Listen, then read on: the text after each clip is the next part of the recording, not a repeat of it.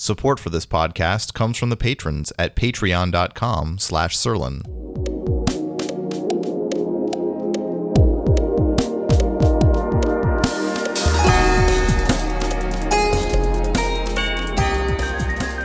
Hello and welcome to Sirlin on Game Design, episode 15, Heroes of the Storm. And with me today is Aphodix and Leontes. Hi guys. How's it going? Good to be back. Hey, we are here to talk about Heroes of the Storm. Are you excited? Yeah, actually. It's been a while, but very excited. I've been looking forward to this like all week. Yeah, me too. So in the last year, there's been only maybe 2 games that really exceeded my expectations by a lot. And that was the Talos Principle, which I hope to cover in another episode, and Heroes of the Storm. It's really blown me away. It's quite a bit better designed, I guess, than I expected or something. Is that your general take too? I know you guys like it, but just design-wise, what's your overall review? Well, I think they took a really fun genre of game and then removed all the elements that made it really infuriating. So overall, I think it was pretty much reductionist design, but they did a good job of removing all the stuff that should have been removed. Yeah, I'm going to kind of go ahead and agree with that. It's like hearing about, another MOBA after playing MOBAs for like 10 plus years. You're just like, man, maybe I'll pass on this one. But after like going over the mechanics and stuff, I was like, okay, well, it's Warcraft characters and stuff that I'm familiar with. But also you kind of stop being an apologist for other mechanics that are frankly terrible once you start playing a game like HOTS. Yeah, so I thought we would go through several of the mechanics, but actually first, I wanted to mention that it is a fair competitive game. And I feel like that should be one of the most important factors, even though people seem to not care about it. But that's really important to me, that it's an even playfield game. Like when the game starts, when the match starts, you don't have a material advantage over other players because you grinded more or paid more. You don't. But that is the case in other games like Hearthstone or League of Legends. Both of those, I think, are really undermining the point of competition. So just wanted to give thumbs up to Blizzard on Heroes of the Storm, but not on Hearthstone, for caring about fair competition. And it's also worth noting that on the topic of forced grind in competitive games, meaning like you have to play a bunch of hours in order to get the full power level. So League of Legends does have that. And Heroes of the Storm, did it have it or not? Well, sort of. It's a little confusing. It's one of the only games where I wanted to give it a grade that wasn't an F and it wasn't an A either. There's this talent gating thing where you don't start with all the talents of your character and you get them like by playing a few games, but it was so fast. It was only like 3 games or something. So few games that it felt like they wanted it to be as close to 0 as possible, but they wanted a new player experience to not overwhelm you, as opposed to like we want to withhold relevant gameplay from you for 100 hours or something like that. And then even that minimal amount, which was like maybe okay or maybe not, like I give them like a B grade or B plus or something, they removed even that. So now there is no forced grind at all, 0, literally 0, and no pay for power. Yeah, they actually kind of stepped back on it twice. Like originally they had talent gating for every hero regardless. Then they said, well, we'll remove talent gating for level 30 accounts and up. And then they just removed it completely like a week or 2 ago. So yeah, they just kept on reiterating on that. I think it was level 25, but yeah. Maybe. Okay, anyway, so what Aphodix was saying, I think, was that it stripped away a lot of kind of bad things. And I just wanted to touch on like, well, why are there so many things that we think are bad in this genre? And it's just an accident of history. It's that the beginning of all this was Dota, which was a mod to the Warcraft 3 engine. And it's not like they had the ability to try out like, oh, what if we change these mechanics around? Let's try it one way, let's try it another, and then choose the best one. It's like they were just kind of stuck with the limitations of the Warcraft 3 engine. And that's why we have a lot of these things still. So it took a lot of guts. Like, I think the one reason this exceeded my expectations so much is that I feel like it's really bold to finally have some company stand up and say, look, there's a lot of just bullshit that we need to cut out. The average MOBA player is like a huge apologist for why we need all this cruft, when I don't think a lot of these things are the reason that those games are interesting. They're just getting in the way of that. Yeah, like we talked about that in the previous podcast about StarCraft and about execution, which is kind of what led to this discussion to begin with. But I'm talking to players who say like, no, if you remove all these terrible things that are UI failures or like engine quirks that, you'd somehow have a worse StarCraft than you would if you removed them all. Yeah, it's very similar. And so here's the proof is in the pudding. Here it is. Here's the game where they removed stuff that we think was bad, and we can see the result. I think the result's fantastic. So, okay, first thing on the list, last hits. So maybe Aphotics, you could explain, what does that mean? How does that go down in other MOBAs? Okay, so in a traditional MOBA like League of Legends or Dota, when your minions are fighting each other, they're going to naturally be whittled down. And then in order to gain the gold from that minion dying, which is very important to buy items in those games, you have to be the one that deals the fatal damage. So basically, as it's getting whittled down, you got to time it such that you get the last hit on the minion. It's a really high execution barrier, actually. Most players, even decent ones, will miss quite a few last hits. And it makes a huge difference in the outcome of the game, whether you can do this or not. So in HOTS, it's completely non-existent. There is no such concept as dealing the fatal damage to a unit in order to get something additional from it. Yeah. So on the plus side of last hits, it means there's more to the game, right? There's another layer of things to think about, another layer of skill. I mean, that's objectively correct, I think. Right, yeah, I mean, it adds another test to the game. That is true. Yeah, it's another skill test. But as we have covered many times in this podcast, adding more and more skill tests is not necessarily good, because you can add skill tests that are like crazy or that make no sense or that really shouldn't be part of what the game is about. So yeah, we could also add, maybe you have to clear a few lines of Tetris in order to pick your character. Yeah, then there would be more skill test. So there is a skill test involved in this last hits thing, but I think it is a really bad place to put that skill. And the reason it's bad is that it creates unintuitive, annoying, strange combat just all the time. So I see some enemies and I want to attack them. Oh, I did the wrong thing. I attacked them, Like I took them from 100% hit points. I did massive damage. I got them down to only 10% hit points. And that was a huge blunder, right? Sure. If my opponents are nearby. Sure. And another thing about the last hitting that's really frustrating, especially as someone who's played a ton of MOBAs. Let's say I'm playing the carry role, carry meaning the person who wants all the last hits, tries to get all the items. Yeah. If I'm playing the carry role, I'm really good at last hitting, that's awesome. And maybe my buddy will be supporting me because he's not so good at last hitting. And the support player should never get a last hit unless the carry is not present for some reason. If I then want to swap roles, like maybe my friend goes, hey, that character looks fun, I want to try them. We will now fail miserably just because he's not practicing this skill that pretty much is irrelevant to all the gameplay he was doing before. Like it's so counterintuitive and weird to think that you attacked the enemy units and did a lot of damage and that was a stupid move. So we gave, two examples of why. Like in yours, it's you really need all the XP and gold to go to the right character, right? Right. On your team. And also not go to the enemy team. Not going to the enemy team, the other side of the coin is the deny system. I'm not sure if League of Legends even has that anymore. Right. I never played League, honestly. Okay, I think that might have been part of their It's just Dota 2, right? So denies are the Dota same 2. thing, except what makes for, quotations in the air, interesting and deep combat is that while you're trying to last hit your opponent's units by, whittling them down and getting the final blow, they're trying to prevent you from doing that. And the way that they do that is by killing their own units themselves. In which case, there's like this little threshold where you can only attack your own units when they're below a certain percentage of health. And if you can get the last hit on your own ally, then you deny the opponent a little bit of experience and all the gold they potentially could have got from that. And that's weird, right? Is that like a thematically flavorful, interesting concept, or is that just like insane? No, it's a huge fail in basically any game it appears. Like it's set up so that you think, oh, I have my own guys, they're helping me, but actually you should be killing your own guys constantly. It's totally bizarre. And so it also appears in Summoner Wars for tabletop game fans. In that game, if you kill the opposing unit, it'll go to your magic pile, which gives you resources.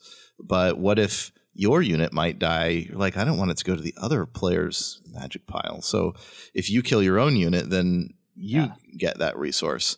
And as soon as you hear that rule, the very first thought would be like, well, does it mean that I want to kill my own units a lot? In that game, the answer is actually yes. Yeah. And it turns out overall, yes. And it depends on the matchup and what faction you're playing. But I believe it's Phoenix Elves that extremely wants to kill their units. Shadow Elves too. Just like to the max. Like, is this all about killing your own units? It leads to unintuitive, stupid gameplay. Like, what is going on where it's this war game that's really all about killing your units? It's the opposite of what it seems like should be going on. And prominent Summoner Wars player, Water D, really likes that game a lot and tried to fix some issues with it. And from just day one, I was like, can you just not be able to kill your own units? Like, just get rid of deny. And of course, players who love that game have all sorts of reasons why that doesn't work or something. And Water D, who got super good at that game, part of his new rule set was like just that. Just, okay, you can't kill your own units. And there's like 2 specific cards where that kind of sucks for. So we'll just change tiny things on 2 cards in the entire game. And then everything worked fine. So that gives hope to other games like the MOBA genre. Like, hey, what if you just remove deny? And the argument in favor of it, that it makes there be so much more going on, so much more to be aware of.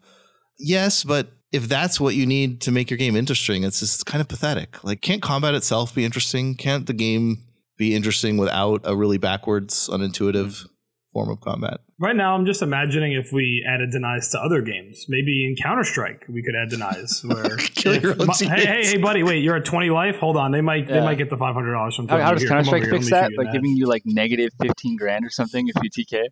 Yeah. If you team kill in Counter-Strike, you get massively penalized, which is what it should be. Not rewarded, and have your teammates praise your skill. I was just picturing it in a real war now too. Troops there's a giant scoreboard floating in the screen above No Man's Land in the middle of World War III, and there's just every time you get a frag, the number goes up on your side, and whoever wins the war is the first one to get to 6 million or something. We're making jokes about war now. This isn't cool. Yeah. Anyway, Last Hits and Deny are both just such flavor fails and such just terrible things for a game to be about when there's so many more ways to make combat interesting. This should lead into gold and items, really. And when Dota was kind of new, when it was still kind of getting big, but it wasn't anywhere near what it is now, some people would ask me, hey, what do you think about Dota? And I just had on my desktop a link ready to send anyone that asked this, that was a diagram of the item chart in Dota, which is a huge, complicated web. It's just a clusterfuck of craziness. And I would send them that picture. And I thought that it didn't really need explanation. That picture made it self-evident that this was a terrible game. That it was way overly complicated. Now it turns out I was wrong, and that people are totally fine with convoluted, complex item system. But forever, I just hated this idea. I hated having to go to a shop. I double hate the secret shop. Couriers. Yeah, right. Couriers, just everything about it. So what do you guys think about there not being items? So, I think there's kind of a lot to this. I like it. I'm rooting for this idea that there's no items, but it's not just about the elegance. Why don't you guys talk about the dynamics of what's going on here with items versus no items? As you were kind of just saying about the complexity of the item tree in Dota or even in League of Legends, the new player experience is so much better with talents.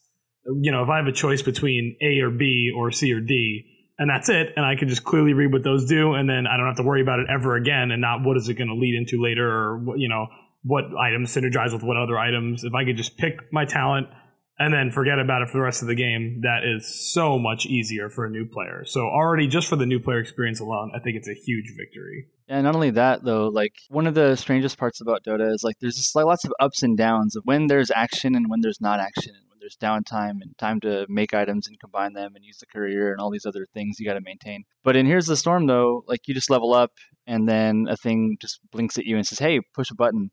And, you have situations in Here's the Storm, you get your heroic abilities at level 10 where you'll be walking into a fight at level 9 and you'll be able to pretty much select your heroic during the fight because it's so intuitive and simple. As you hit level 10 to just select the thing, and now you can do the thing without having to find a shop. And it's just one click on two options. Exactly. And you don't have to go find a shop and make sure you have an item slot available and tell the monkey to go home and make sure your friend's not using the monkey. And It's just so many more layers to items that, again, people are going to argue that, well, that's like depth and complexity and it's all these other things. But I think that if you're going to do like a progression system that is not like pregame, like we talk about uneven playfield versus even playfield, and MOBAs we're all level 1 and then we go up and grow up in different ways during the game. I think talents are a much better way to do that than item builds, just because the complexity is not there. And that's the best way I've seen so far to do it. I'm sure there are other ways, but Heroes of the Storm kind of has it solid. Yeah, let me see if I can explain what I mean here. See if you guys know what I'm talking about. Okay, don't think about any specific talents or any specific items. This is looking at it at the system level, just as a concept of how to make a system. So if you have a bunch of items and a whole tree of how they're interconnected, there's kind of no way around the end product. There is, of the billions of combinations, there's really just going to be a few builds that you care about, right? I mean, there's a huge amount of inherent inefficiency, and that's why it's such a problem for new players. Like, here's this huge wall of complexity, and then as you get better, you're going to realize, oh, you can just like only care about a few things or a few pads in that. But then why is there all this cruft? So sure, that reminds me of like a collectible card game, right? Like 99% of every card is terrible, and same goes for all the hundreds of thousands of different item builds you can have. Most of those, and by most I mean like 99%. I'd rather just play a Yomi deck, Right. So pruning the cruft. So that's only half my point. The other half is that by doing it through talents that are specific to each character, it isn't just that we removed a bunch of complexity that we kind of didn't need. We actually got a real benefit on top of that, and that's that the talents can be tuned per character. Like if a character is weak in a certain way, you could have talents that address that, or has a certain matchup that's really bad. You could theoretically have a talent that addresses that. But in the same kind of situation where you don't have talents and you have an item tree, that could be just a disaster. Yeah, changing a single item. Yeah, a sweeping balance like issues across the board when you have like 100 heroes who can interact with that item in different ways. Changing an item is one of the scariest things in Dota. Right. Imagine if Hero 36 was the one we're talking about. I'm like, in Hero 36, got a real tough time against Hero 25. Let's add a new item that Hero 36 will use. Oh, no. And you're like, oh, really? Just that hero will use. Actually, that has, like you said, game-wide implications. Like, you just kind of can't use the item system to do what I'm saying, but you can very much use a talent system. It has a big advantage in tuning, while it's also so much simpler. Like, I can't really imagine playing a game with as many items as the other MOBAs after seeing Heroes of the Storm. I think another way of saying that would be that character design, when you have items, is actually anchored to the items that exist. It really limits your space. But if it's just individualized talents, you can do whatever the hell you want. Yeah, that sounds right. Like, that's why you have like insane heroes in Heroes of the Storm, like Abathur, Murky, Lost Vikings, that can have really polarizing designs because they're not sharing a group of progressive upgrades that every other character deals with. They just have their own stuff, and they can be balanced their own way. And that's actually what leads them to be able to create wonky characters like those. So you have a really good point there. I guess we move on to the next thing, unless there was more on that. But I was going to say that getting rid of individual XP and going for shared XP is also a huge change. Also, getting rid of gold entirely and also shared XP. Mm-hmm. So what do you guys think about that? Well, shared XP is just fantastic. Again, as someone who's played a lot of MOBAs, I've played thousands of games of League of Legends and then a lot of Heroes of New Earth. Not so much Dota 2, but Heroes of New Earth, at least during the time I played it, was basically an exact clone of Dota. In those games, half the character's entire job is to suck, to just go around, be 1/3 of the power of the most powerful characters on your team. We call those supports. They're dropping vision wards everywhere. They're just there to make somebody else way stronger. Mm-hmm. Rather than trying to split it evenly, the whole point is to put all of your eggs in one basket or in two baskets. And that leads to a very niche playstyle that a lot of people despise. And when you have shared XP like Heroes of the Storm does, you remove that problem because now it doesn't matter if I'm the support or if I'm the assassin or no matter what I am, I'm going to be progressing equally and my character is intended to be able to stand up to everyone else no matter what the situation is. Yeah, that's pretty much dead on. Like, there are players, like, to not really devil's advocate here a little bit, but there are players out there who would argue that, and I'm not one of them, That individual XP, though, allows individual players to then be able to show off their own skills and to influence games in a much more singular fashion. But I almost don't like that. I really enjoy the aspect of, a MOBA being a team fight oriented, team composition dependent, like everyone is kind of working together in a 5 versus 5 PvP battle. Like, I like that it's the entire team has to carry its weight.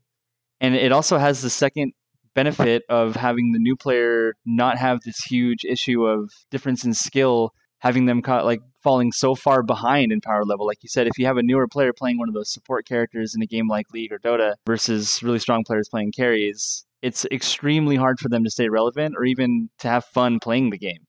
So having a system where you have the shared XP means that, yeah, they stay relevant for the whole game and they can actually learn how to get better through that system, like on its own. It's like just helpful for casuals too. And to address one thing you mentioned, you could have a team game where an individual player can showcase a lot of skill. It just depends how you design the game. Exactly. For example, I use Counter-Strike a lot because it's one of my favorite games. But in Counter-Strike, everyone's symmetric, everyone's equal power, and yet a single player can show off immense amounts of skill and have a huge impact. It just depends on how you want to design the game. Right. But you certainly do not need this level disparity, asymmetric, power disparity as the game goes on in order to create that. That's just like lazy design. Yeah, and that's what the people are like apologizing for, and they say stuff like that. It's like, well, when I'm doing better, I want to be stronger than everybody else in the game. It's like, well, if you were just better, in a chess or Counter-Strike fashion, wouldn't you just win? Like, do you really need these like serious, upgrades to your mathematical stats and stuff? Like, no, not really. You shouldn't. Yeah, I agree with that. That it's just not a very good argument, really, in the first place. That an excellent player can show their skill, and like you guys said, it's not really necessary that they have better stats. They just need to have better results. If they get a bunch of kills, isn't that good enough? They should be able to do that, if they're an assassin type character or something. But let me flip this around and think of it the other side of it. So in most team games, if you have X players on your team and you had the opportunity to have, say, X plus 1 players, like, an extra player, it would only benefit you. I mean, in most games, even if the player wasn't that good. But MOBAs are like completely the opposite of that, right? Yeah. Like when you have a bad player on your team, it's way, way worse than if you could just get rid of them and have them not be there. Exactly. And it's because of the whole thing about XP feeding. Like if they're in League of Legends or something, if they're in a particular lane and they're dying over and over, then they're feeding the opponent in that lane XP, and that opponent can get incredibly more powerful. And so since the effect that I just mentioned there is so strong, that means the effect of hating your teammates is basically magnified, which is a chronic problem in MOBAs. People hate their teammates in that genre more than any other genre I've ever heard of by a huge margin. Oh yeah, it's not even remotely close. Yeah. Yeah, and this right here, this is one of the big reasons for that. It's that the badness that you bring is magnified enormously because of this feeding thing. Yeah. And that problem is really minimized when you have this shared XP thing. Like if I am bad and I die 3 times in a row or something, so what effect did that have on the opponent's team? Well, the XP that I'm giving away, I mean, that's bad. We don't want to give away XP, but it was basically like divided amongst their team rather than concentrated into one person who will be pretty much unbeatable. Mathematically unbeatable, right? Not even like skill-wise unbeatable. It's just, oh yeah, this guy 3-shots me because stats. Yeah, so I think that's an important point, is that you guys were talking about showing the skill on the high side, but it's also just saving pubs from hating each other. Right. Or pro teams from hating each other or whatever. It's pretty amusing, too, because I was actually playing a couple of games of Heroes of the Storm before, and, there's still flaming going on even in Heroes of the Storm. But I think it's actually just because of the collective conscious of MOBA players. Like, I feel like, that's like they go in expecting it because of every other MOBA ever made. But I genuinely feel like Heroes of the Storm basically wouldn't have that if people weren't playing all these other MOBAs and been trained. Yeah, they weren't bringing it with them, right? I mean, if you go to other genres, and again, I'll go to Counter-Strike, it just so rarely happens because at the end of the day, if my teammate's not very good, well, he'll still do something useful, even if it's not much. Take bullets so I can kill the rest of Right, exactly. Like Sterling said, it's really nearly unique to traditional MOBAs where it could be a downside to have another player on your team.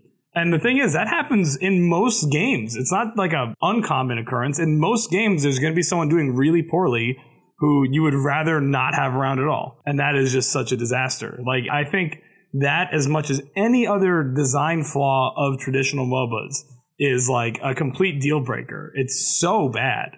Yeah, it even happens in like pro level games. Like that same like, you know, slippery slope snowball effect starts to happen, and then you're waiting like 20 minutes for the game to actually come to fruition when sometimes you just kind of know it's already over. So I've heard the argument that all the things we've talked about so far only apply to low skill pub games, and they don't have anything to do with high level play. So I just like to explicitly disagree with that, and that if I were one of the best MOBA players in the world, I absolutely would have to care about last hitting everything at pro level play, and it would still be just as stupid as if I'm bad at the game. I would still have to care about deny. I would still have a clusterfuck of an item shop, even if I knew how to navigate it really well. That I can navigate it well doesn't mean that I would want it. True. We would still have the same problems of not having a talent system, where the talent system allows the developer to tailor, you know, little adjustments to one character without ruining the others. And then even the shared XP thing, so that it helps a lot at the low skill level, but I think even at the pro level, it's better. It's also way better for spectators, in my opinion. Just glance at the game, there's a huge number, 15 or something, and that's the level of the team. Yeah, it's very easy to understand. You know, I go a step farther than you, though, and I'd say let's go to a fake universe where we'll give them that. Let's say none of this does matter at pro play. Okay. I'll say, okay, great. It's still garbage and terrible because that summarizes 0.0001% of players to the point where it's nearly irrelevant. Okay. Yeah, because there's millions of players. I mean, literally millions of players. And how many of them are at the pro level? That's your point. Okay, let's move on to other things that I think are pretty exciting here, like short games. How about that? I'm a huge fan of the game length of Heroes of the Storm being I love it. 20 minutes instead of, 45 minutes or something. Yeah, or to 60. It just feels so long. And Heroes of the Storm being 20 minutes feels really right to me. I'm also really impressed with how close it is to 20 minutes so often. Right. Like 19, 20, 21. It really seems somehow be tuned to end around there all the time. Let me find some personal data on that real quick while you guys keep talking. Yeah, it's actually, I think that's due to their objectives that they have on their maps. It's timed out such that, you know, maybe the fifth, I'm kind of making up numbers here, but maybe the fifth objective take is just going to end the game, and that happens around 20 minutes, just automatically. So it kind of forces the game to end in a certain amount of time. Yeah, and also your characters are becoming relatively more powerful compared to the towers and the enemy core over time. Once you get to past 20 minutes, your relative power of your character is so high compared to towers that you're going to be able to push to their core.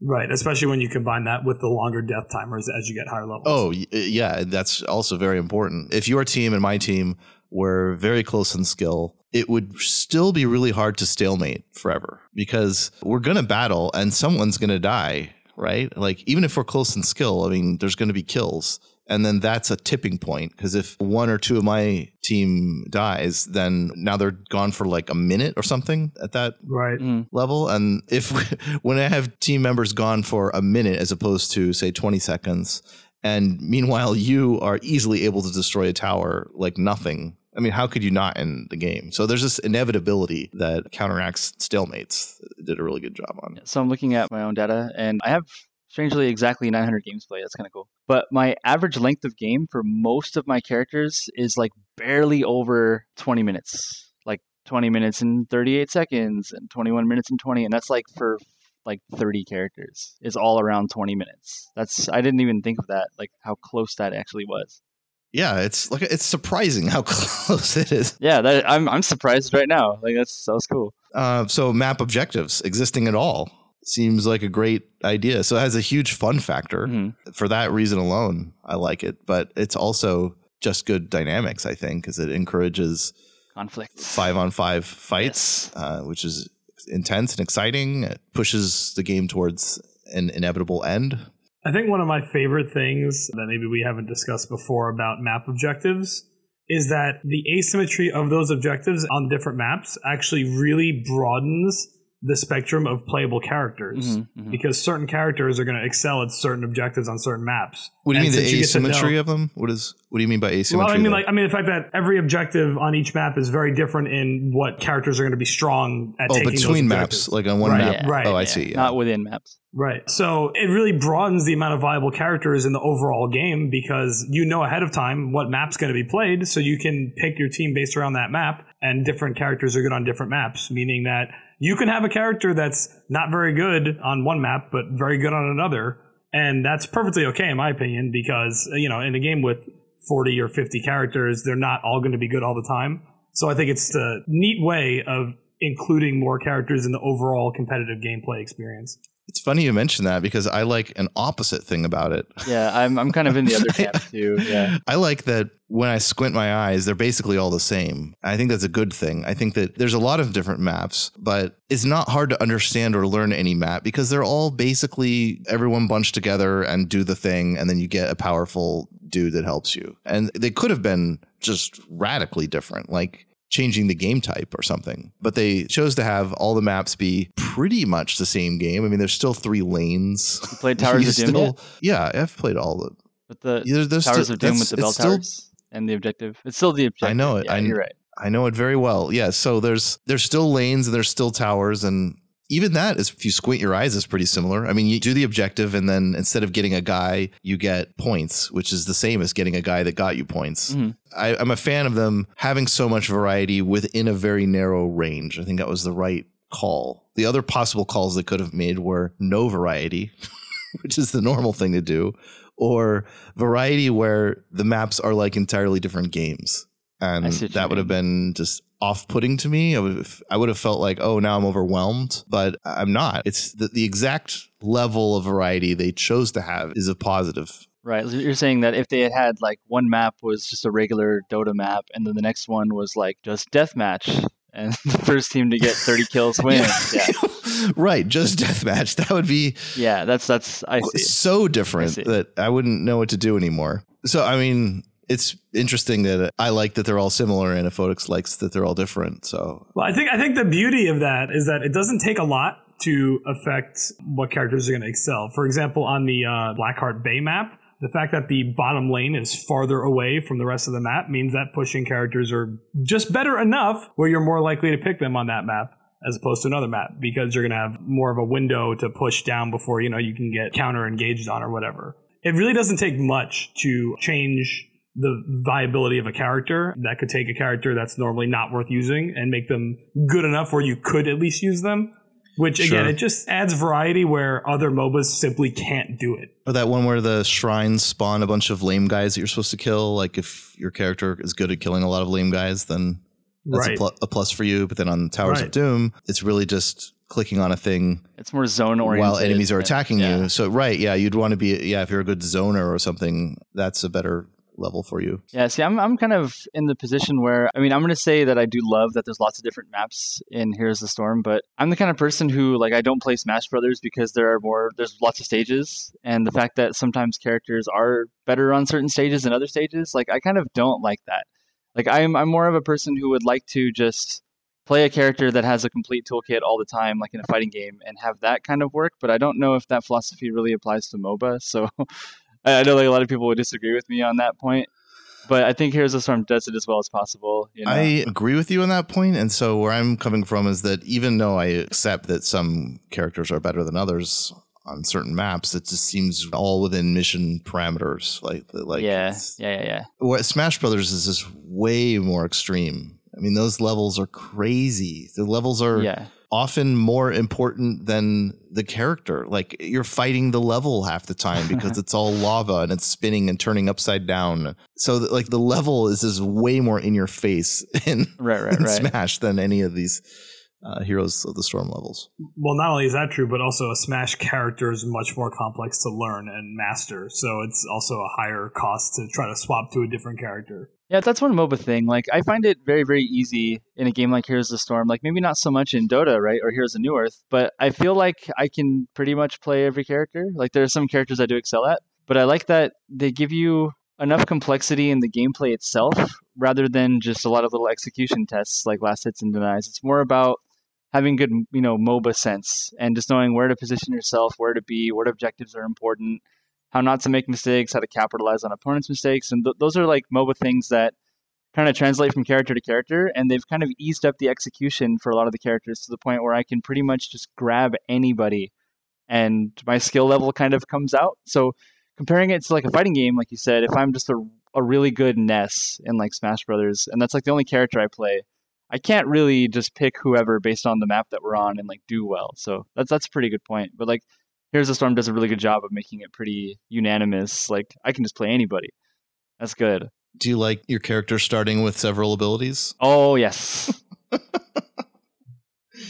Yeah, I don't like skill builds in Dota. I don't like them at all. I mean, I think we could chalk that up to another archaic thing that simply only exists because the Warcraft 3 heroes had it and did it. Yeah. Way. And it was okay in the actual RTS Warcraft 3 because, these units can't be that powerful when the game starts. But for Dota, where that is your whole thing, there's no army to go with it. It's just so silly that you have one button when you start the game. It kind of reminds me. Yeah, it sounds like a joke. Oh, it reminds me of some things too, but I'll let you go first. Well, see if we say the same thing. Yeah, it kind of reminds me of the whole like Dominion versus Puzzle Strike thing, right? Where you start, you're going to say that. Exactly. Yeah, exactly. I was going to say. Yeah, totally. So you go ahead, your game. So in Dominion, you start with the 10 cards in your starting deck, and 3 of them basically don't do anything. And then Puzzle Strike, the same corresponding 3 cards are your character actions, and they do all sorts of things. It's like as far opposite as you can get. Let's have an exciting start. And part of that was inspired by a downside of StarCraft. Why is it in StarCraft the first few minutes are like incredibly boring? Like, shouldn't we get to the fight more quickly? Like in a fighting game or Counter-Strike or I don't know, practically any other game? Like boring starts are bad for competition. And what's so interesting is that apparently StarCraft agrees because in the latest version of StarCraft, you start with 12 probes instead of 6 or 4 in the old days or 1 in the very old days. The evolution is towards faster and faster start. So having a full set of abilities instead of one ability just seems like a given. Like I just can't believe we're still starting with one. And then to compound on that, right? Like we talked about game length and getting quick starts. Like not only do you start with a character that has tons of stuff it can do from level 1, but in most Heroes of the Storm maps, I believe the objective like begins at like the 2-minute mark. Or like the first objective happens, like at a minute 30, it tells you, hey guys, 30 seconds till hype happens, and go for it, get in there. Don't be spending 20 minutes farming items and waiting for the mid to end game to actually enjoy playing this like brawler game. So here's another reason why short game time is good. It's analogous to how many hit points you have in a fighting game. Here's a statement I'll make. I don't know of any fighting game ever that has too few hit points. But I know of a lot of fighting games that have too many hit points. When you have too many hit points, like Capcom versus SNK 1, for example, where you can pick 4 ratio 1 characters and have just 1 million hit points, or Marvel versus Capcom 2, really CVS 1 is even a worse example though. Bad. When you have that many hit points, what it means is it's possible to get so far ahead that it's hopeless for the other person. So it creates lame duck gameplay where they're still playing the game, but they're just so far behind, there's no hope. So then at that point, your choices are, as a designer, do nothing, just accept that a lot of times your game is incredibly unhype and that the outcome is decided way ahead of time, but people have to play it out anyway. Or you add comeback factors to the game to mitigate this. But that's more design, more complexity, kind of more things to go wrong. So the simpler, more elegant solution is to have a shorter game, have fewer hit points. Like in Super Turbo Street Fighter, when the opponent has 100% of their hit points, they are almost dead. Yes. Because at any moment, I mean, like an easy combo does 50%. You could just explosively win at any moment in that game. So it doesn't need extra comeback factors. And that's what's going on, I think, with short game time in Heroes of the Storm versus, say, League of Legends, where game time is much longer, is you have this like horrible long lame duck phase that's now very much minimized. There's stats that I know they're years old, and I'm sure the game has changed now, but at one point, a pretty comprehensive analysis of League of Legends showed that at the, I believe it's the 10-minute mark, teams that were 10% head in gold had a 90% win rate. Oh, wow. Even though games take 45 minutes. So it means like just being a little bit ahead after 10 minutes is like kind of all that mattered. And the rest of the game is just like waiting to see if one side will make a horrible blunder. But if they don't, then that's the outcome. So that's really bad. If you shrink it all down to 20 minutes, yeah, you've just automatically reduced the problem. I mean, you could do more to reduce the problem, but that's a good start. They kind of did do a little bit more. Like there actually are comeback mechanics built into Heroes of the Storm. Like when your team is down on experience, like if the other team is like level 17 and you're 15, like you actually get experience bonuses for like killing enemy heroes. Like it just helps to close the gap a little bit. Do you? Yes, you do. I didn't know that. Yes, you do. Yeah. Yeah, I mean, you could just think of it this way: the higher level you are, the more XP you're worth. Yeah. So it's really important it's really important for the team that's in the lead to play even tighter. They have to prove, like in Heroes of the Storm, that they deserve this win by not making mistakes for the rest of the game. Because like the other team's got to go like YOLO. They have to take risks and they have to overextend to try and get kills. But if the team that's in the lead makes a horrible mistake and like loses, 2 heroes to 2 heroes in a team fight, that's actually a huge win for the team that's down, and they gain like exponentially more experience than they would otherwise. So that's actually kind of built in already. I mean, that seems kind of necessary because the alternative would be snowball. But yeah, a very powerful positive feedback loop, which is also called snowballing. You're ahead, and then being ahead makes you more powerful, and then being more powerful lets you get more ahead, and that compounds to a huge degree. So having some factor go the other way sounds really smart. Yeah, and then the map objectives do that too, and you win a key team fight, and that allows you to take the boss, or allows you to take a bruiser camp or something, and now you can swing the momentum in your favor. There's a famous How does that do that, though? What's that? Well, why do you think that does that? Because if my team is ahead of your team, if there's an objective, then aren't I just more able to get the objective than you? Somewhat. So, like, how does it help the comeback? I guess what I would say is that it's easy enough to harass a team that's attempting to get those objectives that it really has to be I have like wiped most of your team before I can attempt it. And if you just play safe on both sides of the coin, like then it's kind of okay. Like I wouldn't consider. Yeah, good.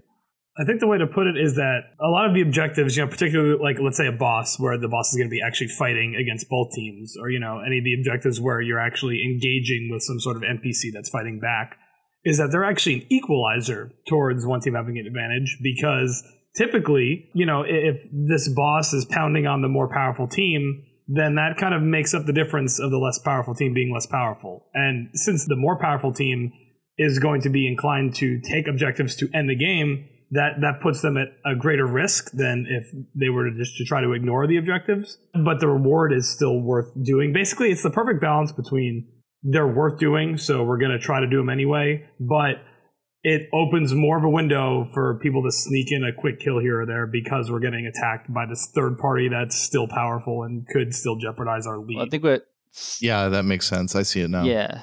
Well, I thought your point was more so that, well, what if you have like boss mechanics like that and the team that's in the lead is just crushing and then they take the boss? Is that good? Well, it kind of leads the game towards inevitability, right? So if a team is that far ahead and that much better than the other team, then there should be ways for them to end the game without it being a lame duck scenario. Like, yeah, so that's good. That's why I'm in favor of boss and mechanics. Like, we've all had games where we're down, like we're like level 7 when they hit 10, and then it's just, I wish this was over. And then that one is actually over in like 12 to 13 minutes. It's like by the time you realize it's like, okay, there's almost no chance of us coming back, the game ends like right then and there. Not 10 minutes into the game, we're down 10% gold, might as well concede because the numbers don't lie. Also, this is a really quick anecdote, and this is from many years ago, probably like 7 or 8 years ago. I remember when I was first getting into Heroes of Newerth, I was looking into the pro scene, and there was one game, took about 75 minutes. One team lost 2 out of their 3 sets of barracks, meaning that the super minions were pushing down 2 of their 3 lanes. But they had a couple of really strong late game characters on their team. So they literally just sat around their base, killed these waves, just turtled up enough where the team couldn't finish their base off. And after about 30 minutes of doing nothing except sitting there, just stopping their base from dying, they got one good fight and then ended up winning the game. And people celebrated that as like this crazy, awesome thing. But they forget about the fact that for the past 30 minutes, nothing happened. In Heroes of the Storm, if you tried to do that, the golem on the graveyard map or the cannons on the pirate map will just kill you, and we won't have to deal with that ever.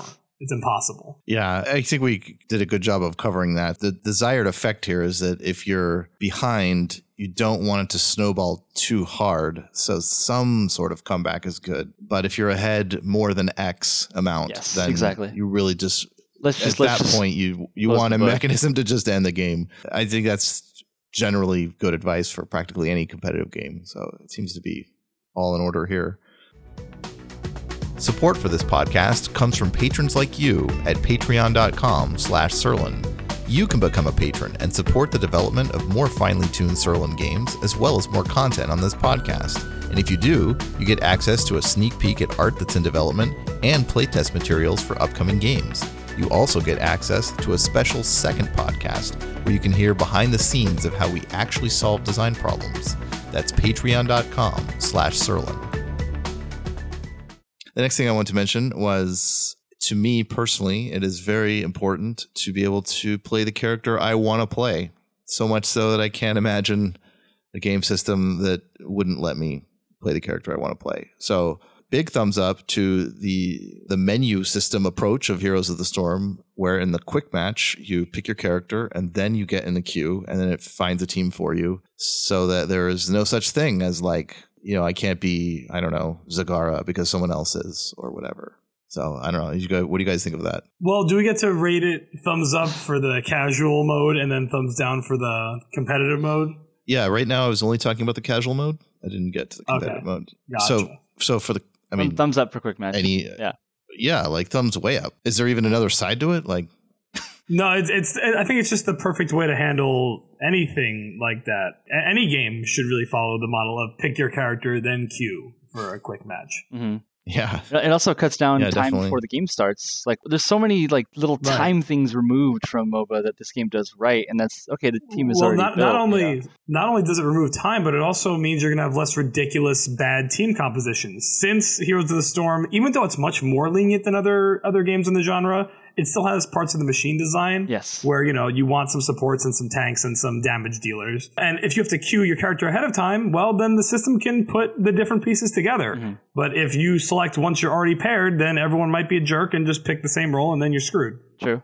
Yeah, so it mitigates that. Did you know that if there is no tank on your team, it will not match you against a team with a tank? Right. Yeah. If the queue is hurting and can't find, a nice mix, then it will match you with an equally uneven team.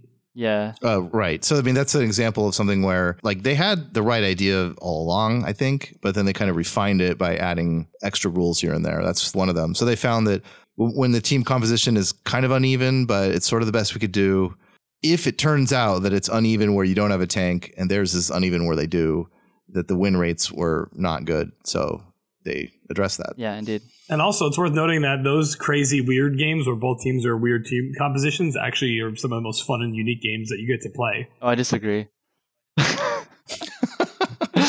Yeah. Go ahead. Sometimes they're just horrible. Like in the early matchmaking days of Heroes of the Storm, I've had situations where it's like literally no support versus support. And those were like just like they felt unfun for me to win those on the side that I was playing support on or something. It's a MOBA, so it can kind of go either way. The roles maybe aren't so important. If you just play intelligently and realize that you don't have one of the parts of the machine, you need to like adjust that. So that's okay. And it's a quick match anyway. It's not like the most epically serious of modes. So I tend to not really get too frustrated about weird compositions and that kind of stuff not working. I like it as a one-player game. I don't know. I'm like, I'm working on stuff and I could just play versus AI. And then if I feel like having different AI, quote unquote different AI, I can quick match. Yeah. Now they're all, you random roll a teammate that talks crap to you for no reason. And then the other guy who just stays bottom all game, that's an AI, Okay. So about the competitive mode. So the competitive mode is not for me, is it? Because I would never play a game that told me I couldn't play a certain character. And that's exactly how it works. Just to be clear, did they ever change it? Is there still no ban phase and it's just a matter of no mirror matches, or did they actually add a ban phase? Currently, there's still no... I play a lot of Hero League. There is no ban phase, and I don't know if they ever will do one in the actual in-game modes, but yes, if you watch Heroes of the Storm on any kind of like Twitch channel and like Cloud9's playing, whoever, like they do a ban phase And they still do all that. I don't think we could fault the game. I don't think we could fault the game for that, though. If the game doesn't have it coded in, I mean, if tournament organizers or silly people want to add that, well, I mean, you can't fault the game for that. I don't think. Right. It's a big deal in tournaments, and I heard they were considering adding it to the real game. I'm not actually sure on that. I heard that could too. be. I don't want to misrepresent Blizzard when I'm not even sure what their stance is. But a few people have told me that Blizzard was planning on adding hard coding bans into it.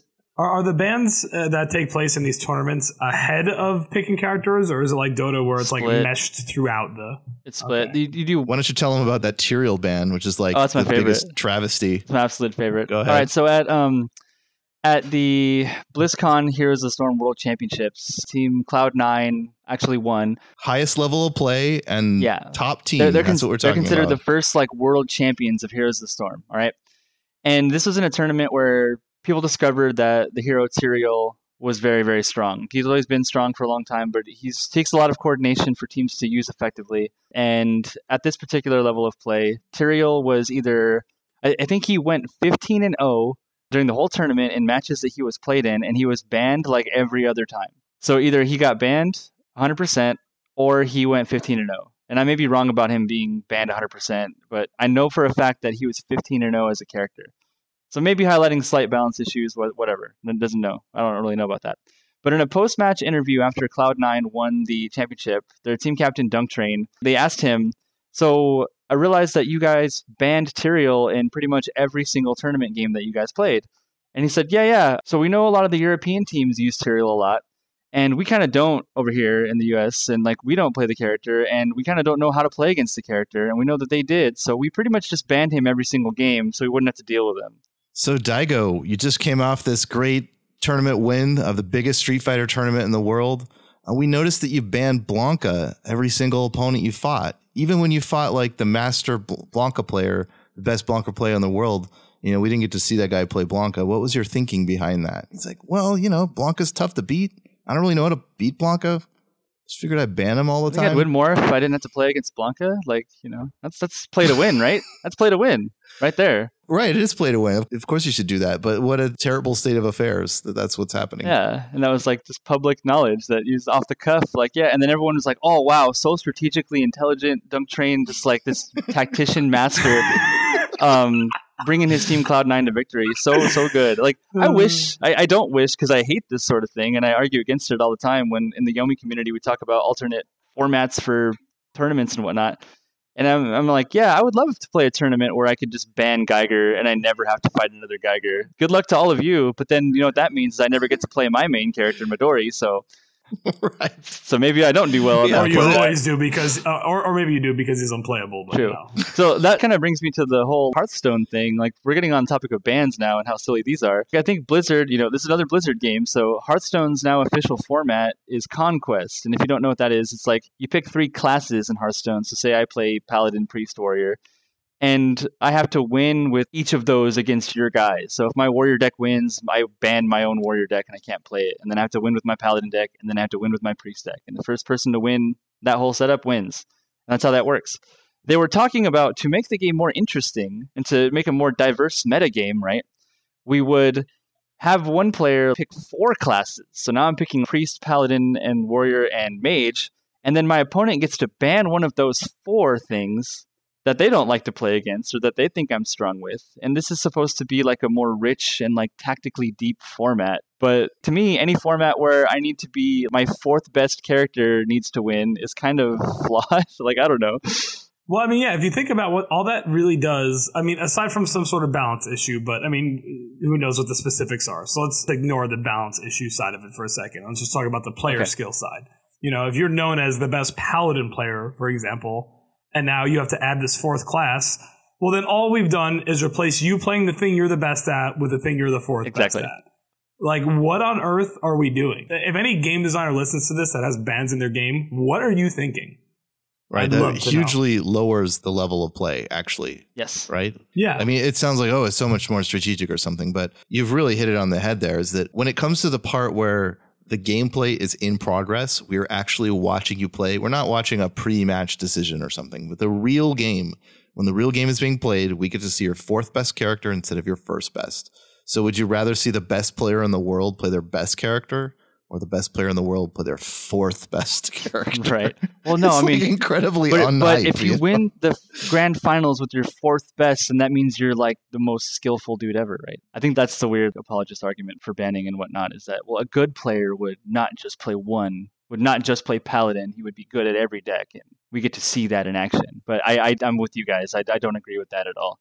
Well, look, that could be a true statement and still be way more boring and not fun. Right. Yes, it can be a true statement that, I mean, you can redefine a good player to be a player that is average at a lot of things, but it's a more interesting definition to, I don't know how to put this, but it's objectively true that when the gameplay starts, you're seeing a lower level of skill. You definitely are, because you're seeing the fourth best instead of the first best. So even if that player is quote unquote better overall, that can be true while we are seeing a definitely lower level of play. Okay, so in the Hero League, not tournament, not best players in the world, but still competitive mode, that has what I would call the passive-aggressive Eurogame ban system. Yeah. Like if I pick a character, then your team can't have that character. That's correct, right? Yes, it is. Yeah. So why is that? I can't think of any good reason. Tradition. I mean, mirror matches are allowed in quick match. If Raynor is on my team, Raynor could be on your team. But then in this more competitive match, if Raynor's on my team, Raynor can't be on your team. What's with that? I think it's just tradition and player perception. Like, people already think games are way more unbalanced than they are. You deal with this all the time. Like, just hearing like, oh yeah, the 6-4 matchups are unplayable and Midori's unplayable and just all these things. I think people generally feel that there is like a clear top 5 characters in the game or something. And you know, there's a clear top 5 characters in the game, and therefore if I pick one of those, then you shouldn't also be able to pick one. Like, that doesn't even follow. That's what I mean. It doesn't it's like we're jockeying for position for who gets what, and you know, that's like another layer of deep tactics. But honestly, I think that if we could make Heroes of the Storm a better game in terms of like character design, right? I think that I've always talked about with other friends about like Dota and the ban system being kind of a band-aid for a very maybe simplistic hero design where heroes are far more one-dimensional than you could make them. Like, they fulfill a very specific role in Dota usually, where it's like this character is literally used as this exact thing for certain situations. If the game were less like that, and we had more like Ryus and Zangiefs, I think that we still wouldn't see the top 5 characters, the same 5 versus the same 5 for every game, and the game would get boring. And I think that's what the fear is. I think people think that every team in Heroes of the Storm right now, if we had mirror pick in ranked mode, even if you did a draft where you go back and forth and you can still kind of counter pick and do that kind of stuff, that may be the more interesting way to do it, right? Like, allow mirror pick, but let you do like a little drafting thing still and not have any soft bans. I guess I don't want that either, right, though. But because I think people will still be afraid that, okay, every game now is going to be Muradin, Kael'thas, Raynor, Tyrande, Zagara, or something. They're afraid of that happening versus, you know, a mirror match of those two things. And Blizzard is like, okay, we'll just do the thing that everyone else does then, and we'll just have this thing where you can't pick the same character on both sides. Well, one thing that's interesting is, this is kind of a random factoid. I don't know if this is still true because I haven't followed League of Legends in quite a few years. But for a while, the Korean leagues of League of Legends, in their best of 5 series amongst the pro teams, if it went to game 5, they would swap from the normal drafting mode to blind pick, where you could just pick whatever you want and mirror matches exist, just like Heroes of the Storm. And somehow you would see an overlap of maybe 1 or 2 characters at most. And that's in the mode where there's only one map. There's, these are the best players in the world. They know what's good and what's not. And even then, you wouldn't see just like pure mirror matches all the time. When I believe that. And that's completely, I believe that. Yeah. And just to play devil's advocate, the closest thing I've ever heard to a compelling argument against mirror matches is that mirror matches are usually less exciting. And while that's not nearly good enough as a reason, I think I tend to agree with that. I mean, certainly not a reason to ban them. I agree they're less exciting, but that's not a good enough reason. Yeah, you can enjoy them less. That's fine. I hate the ETC mirror in Heroes of the Storm. I hate that thing. I mean, so yeah, I would agree. In general, mirror matches are less exciting, but the much larger force at work is you should be able to play the character you want. I would give that plus 1,000,000, and mirror matches boring, like, minus 10 or something. Right. And along the same lines, it's like if we did the drafting, like, so your team picks, and then my team picks, and then your team picks, and now it's my turn to pick, and I'm like, oh, I want to play Zagara, and then my teammates are like, oh, you're being an idiot to pick Zagara based on this situation. Support, man. What are you doing? You're the 5th pick, Yeah, I just think that shouldn't exist at any level of play. Right. Like, let's just blind pick. Let's just, come come up with our team ahead of time. And if I turn out to be a little bit behind in balance, my team versus yours, it still should be within mission parameters that like it can be overcome by skill. I just like to remove all possible forces of you're stupid or you can't. You're stupid if you pick the character you want, or you just literally can't pick the character. Well, one thing that's sad to me is that due to the mode, let's say one more thing, and that is why in Puzzle Strike it is the way it is, that you choose your character and then you see the bank. Because if you could see the bank first, it would be exactly like this Here's the Storm draft thing I just said, where you would very often feel stupid to ever pick a certain character. And I just think it's better to take the risk of like, I want to play BBB, so I'm just going to pick him and I'm not an idiot because I picked him.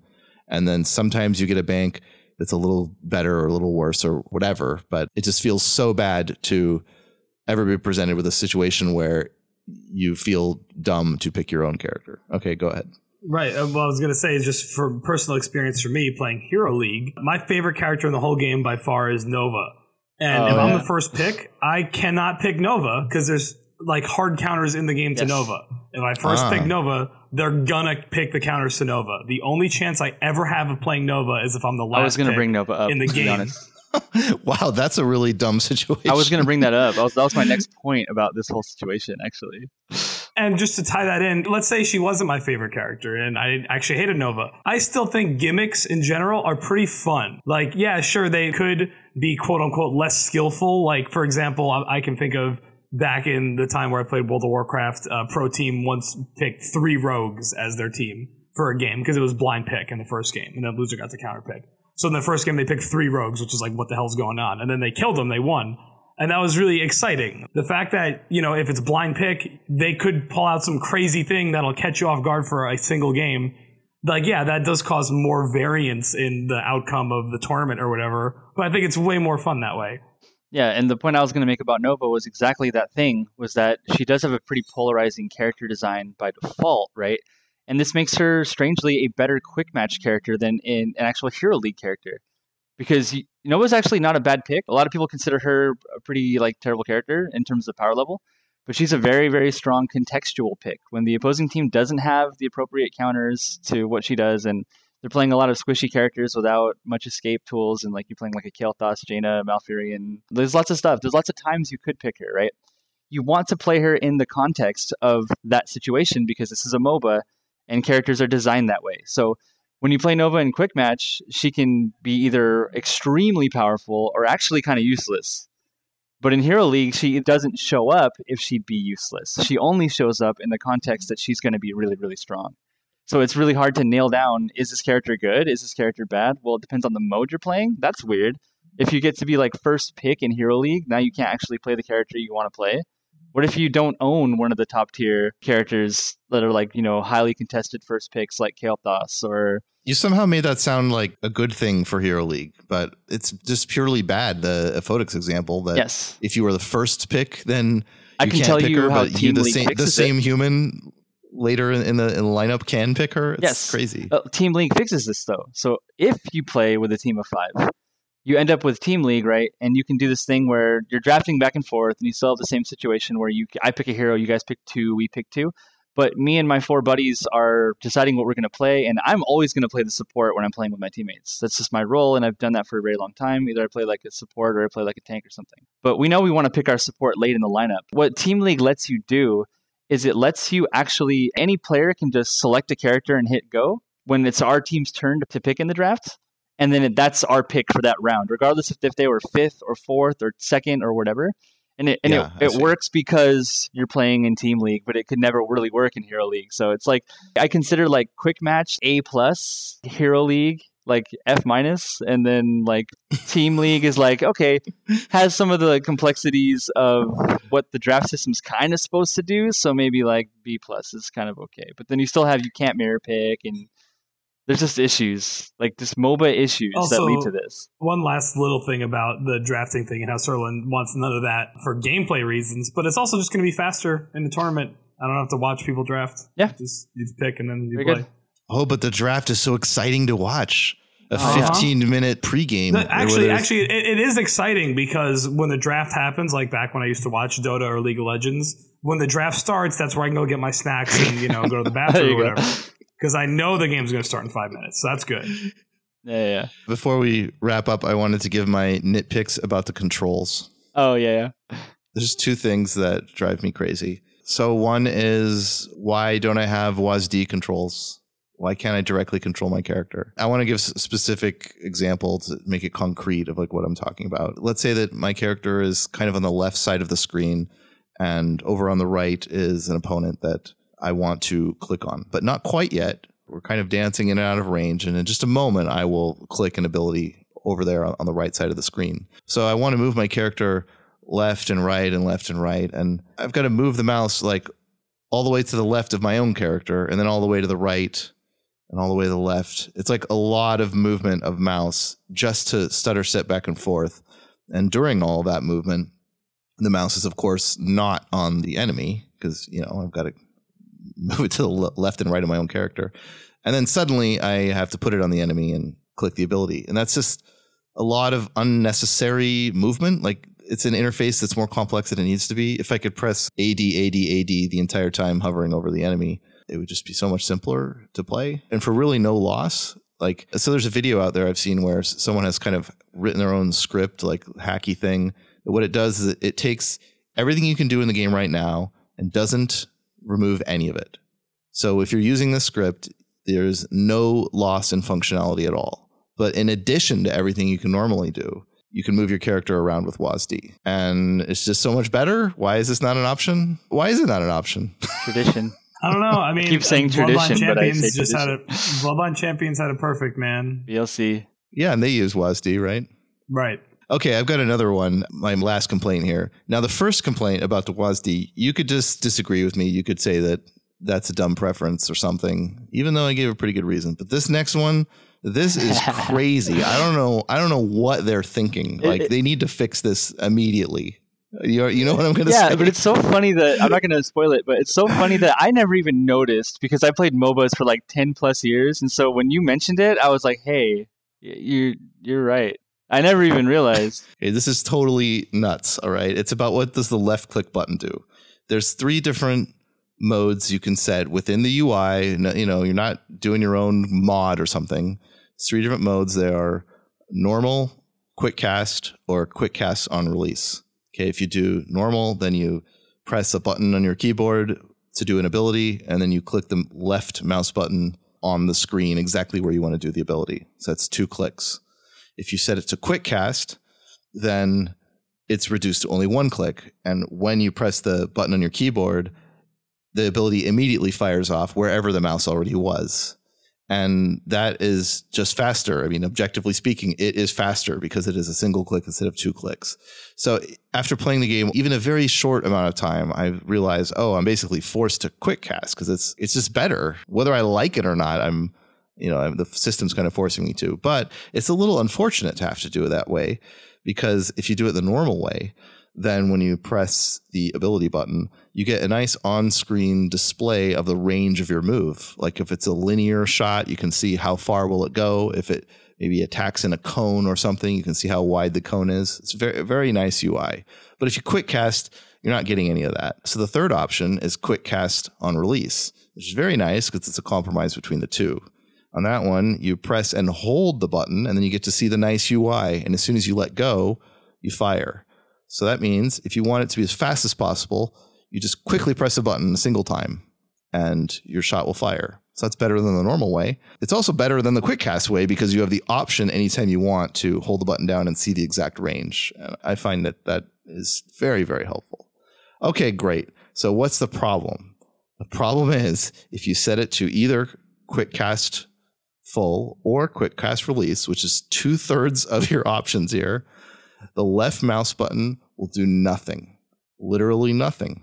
And what it obviously should do is attack wherever you click. If you right click on a guy, it's saying move towards it and attack and ignore everything else on the way. And what left click should do is move towards it, but don't ignore everything else in the way. Currently, what you have to do for that is press the A button and then left click. But left click itself does literally nothing. Now, to just unravel how crazy this is, you might say, well, if left click does literally nothing, then couldn't I set on my own some other function? Maybe I could set an ability Of course, what I want to do is set the A button to left click. That would make the most sense. But can I just set anything? Okay, let me answer that for you.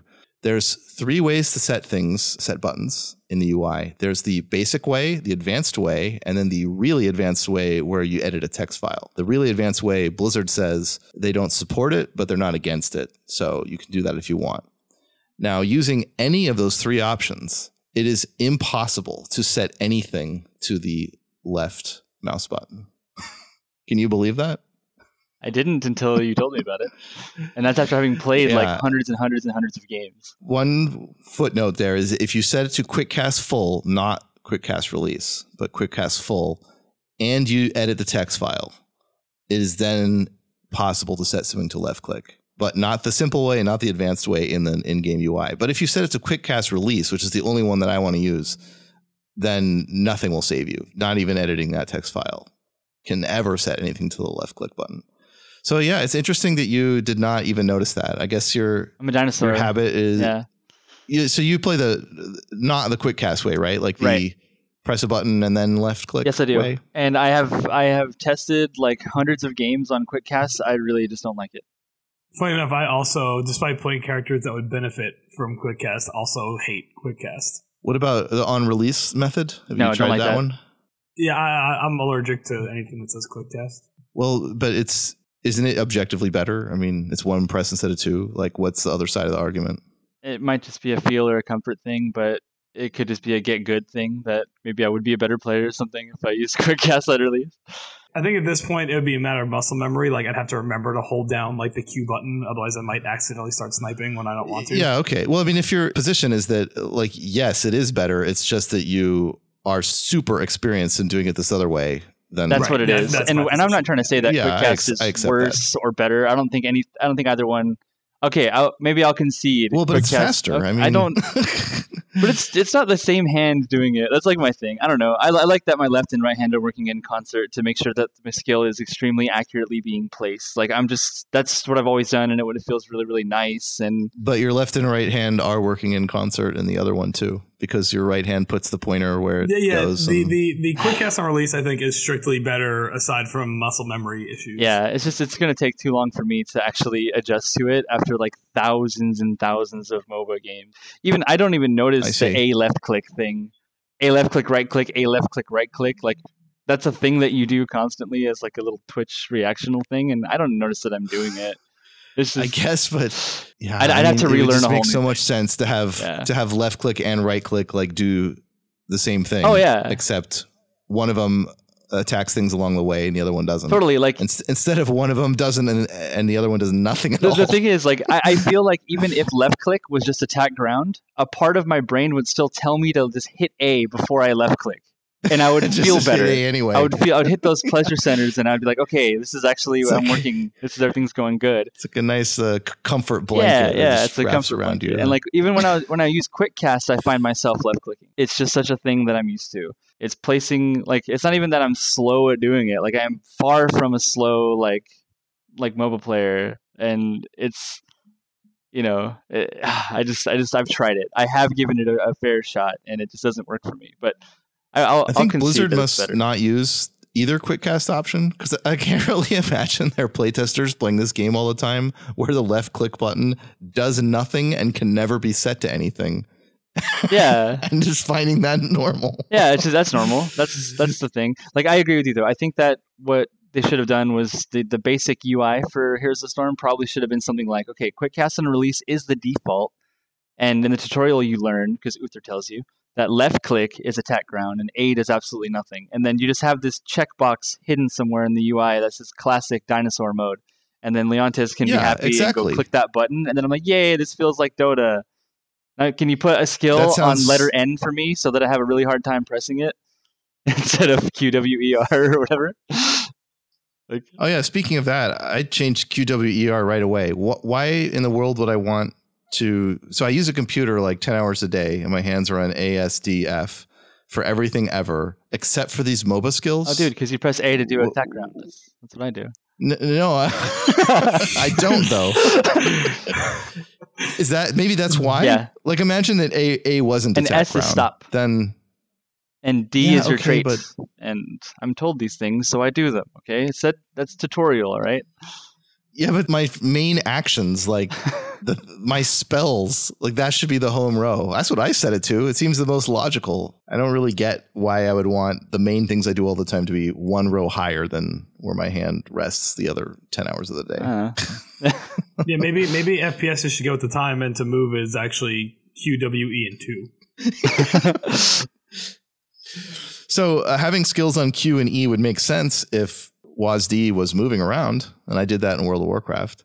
But when I can't move around, then I would move the skills down. I don't know. So at least I can move the skills to ASDF, the simple interface. They're simple, advanced, and super advanced, but all three of them let me do that. But nothing can map anything to that left click button. Yeah, totally. That's a funny like oversight that I'm sure none of them ever even thought of. You know. All right. Any closing thoughts, Aphotics? No, other than the fact that I really think that this is the only MOBA worth playing, at least that I played. I mean, maybe there's some more indie ones out there that are good, but compared to League of Legends or Dota 2, Tears of the Storm just blows them out of the water entirely. I played Dota since like Eon of Strife and like Hero Arena, like back in the early days of Warcraft 3, and I can echo the same thing. It's like you have Stockholm Syndrome for old MOBAs. Like you just keep playing them even though they're bad and you don't realize they're bad. You just do it because it's what you've always done, right? But Heroes of Storm is just a huge breath of fresh air for the MOBA genre, and I'm really kind of excited to see where it goes from here. I still wish that we had, like you guys said, like either blind pick in ranked or mirrors are allowed or any other thing that could then make hero design less one-directional, like a Nova type character or something, to where I just want to play my main and play my main. And I agree with that point. So that's my only concession, but that could be just what people enjoy in the MOBA genre, is just a wide variety of characters and people playing all kinds of stuff, and just might be maybe I don't think it's necessary evil. I think we could do something like that doesn't do that, right? But so here's my... I mean, if that were true, but if that were true, then shouldn't you just pick a role and then it randomly gives you a character of that role? That'd be even more diverse. I guess so, right? If the game is balanced enough, but hey, there's only X good characters, right? That's like public opinion, so... Well, it's nice to be able to practice a character and then pick them. True. So here's my closing thought. After years and years of this genre feeling stagnant to me because it's had all this cruft, now we have something different. And what I've kind of forgot to mention is that I was talking to game designer Soren Johnson. Shout out to his podcast, the Game Design Roundtable. And he mentioned to me that in 2007, he talked to Rob Pardo, who was then VP of game design at Blizzard. And Pardo was telling him about Dota, and they discussed it. And Pardo's point at the time was that many of the mechanics in Dota, so I think Last Hits and Deny being prime on that list, like they didn't need to be there. And that it's not just that they were unnecessary, but they were actively negatively contributing to the design. And this was a discussion in 2007 from the top talent at Blizzard. So I was surprised to hear that, but it's kind of interesting to hear that even way back then, I guess Pardo was onto all this stuff. Yeah. And it just took all these years because there's a lot to do at Blizzard. There's StarCraft 2 to make and so on. But they finally got around to knocking out of the park and showing the world that you don't need Last Hits. Cool. Let's go play. I want to play now. I'm feeling it now. All right, yeah, I'll go play. There, sounds good, man. Done. Okay. Leontes, hashtag Thanks for coming on the show, guys. Come get me. Aphotics, hashtag 1108. Get me on there. All right, take care. All right, have a good one, guys. Bye. All right, take care.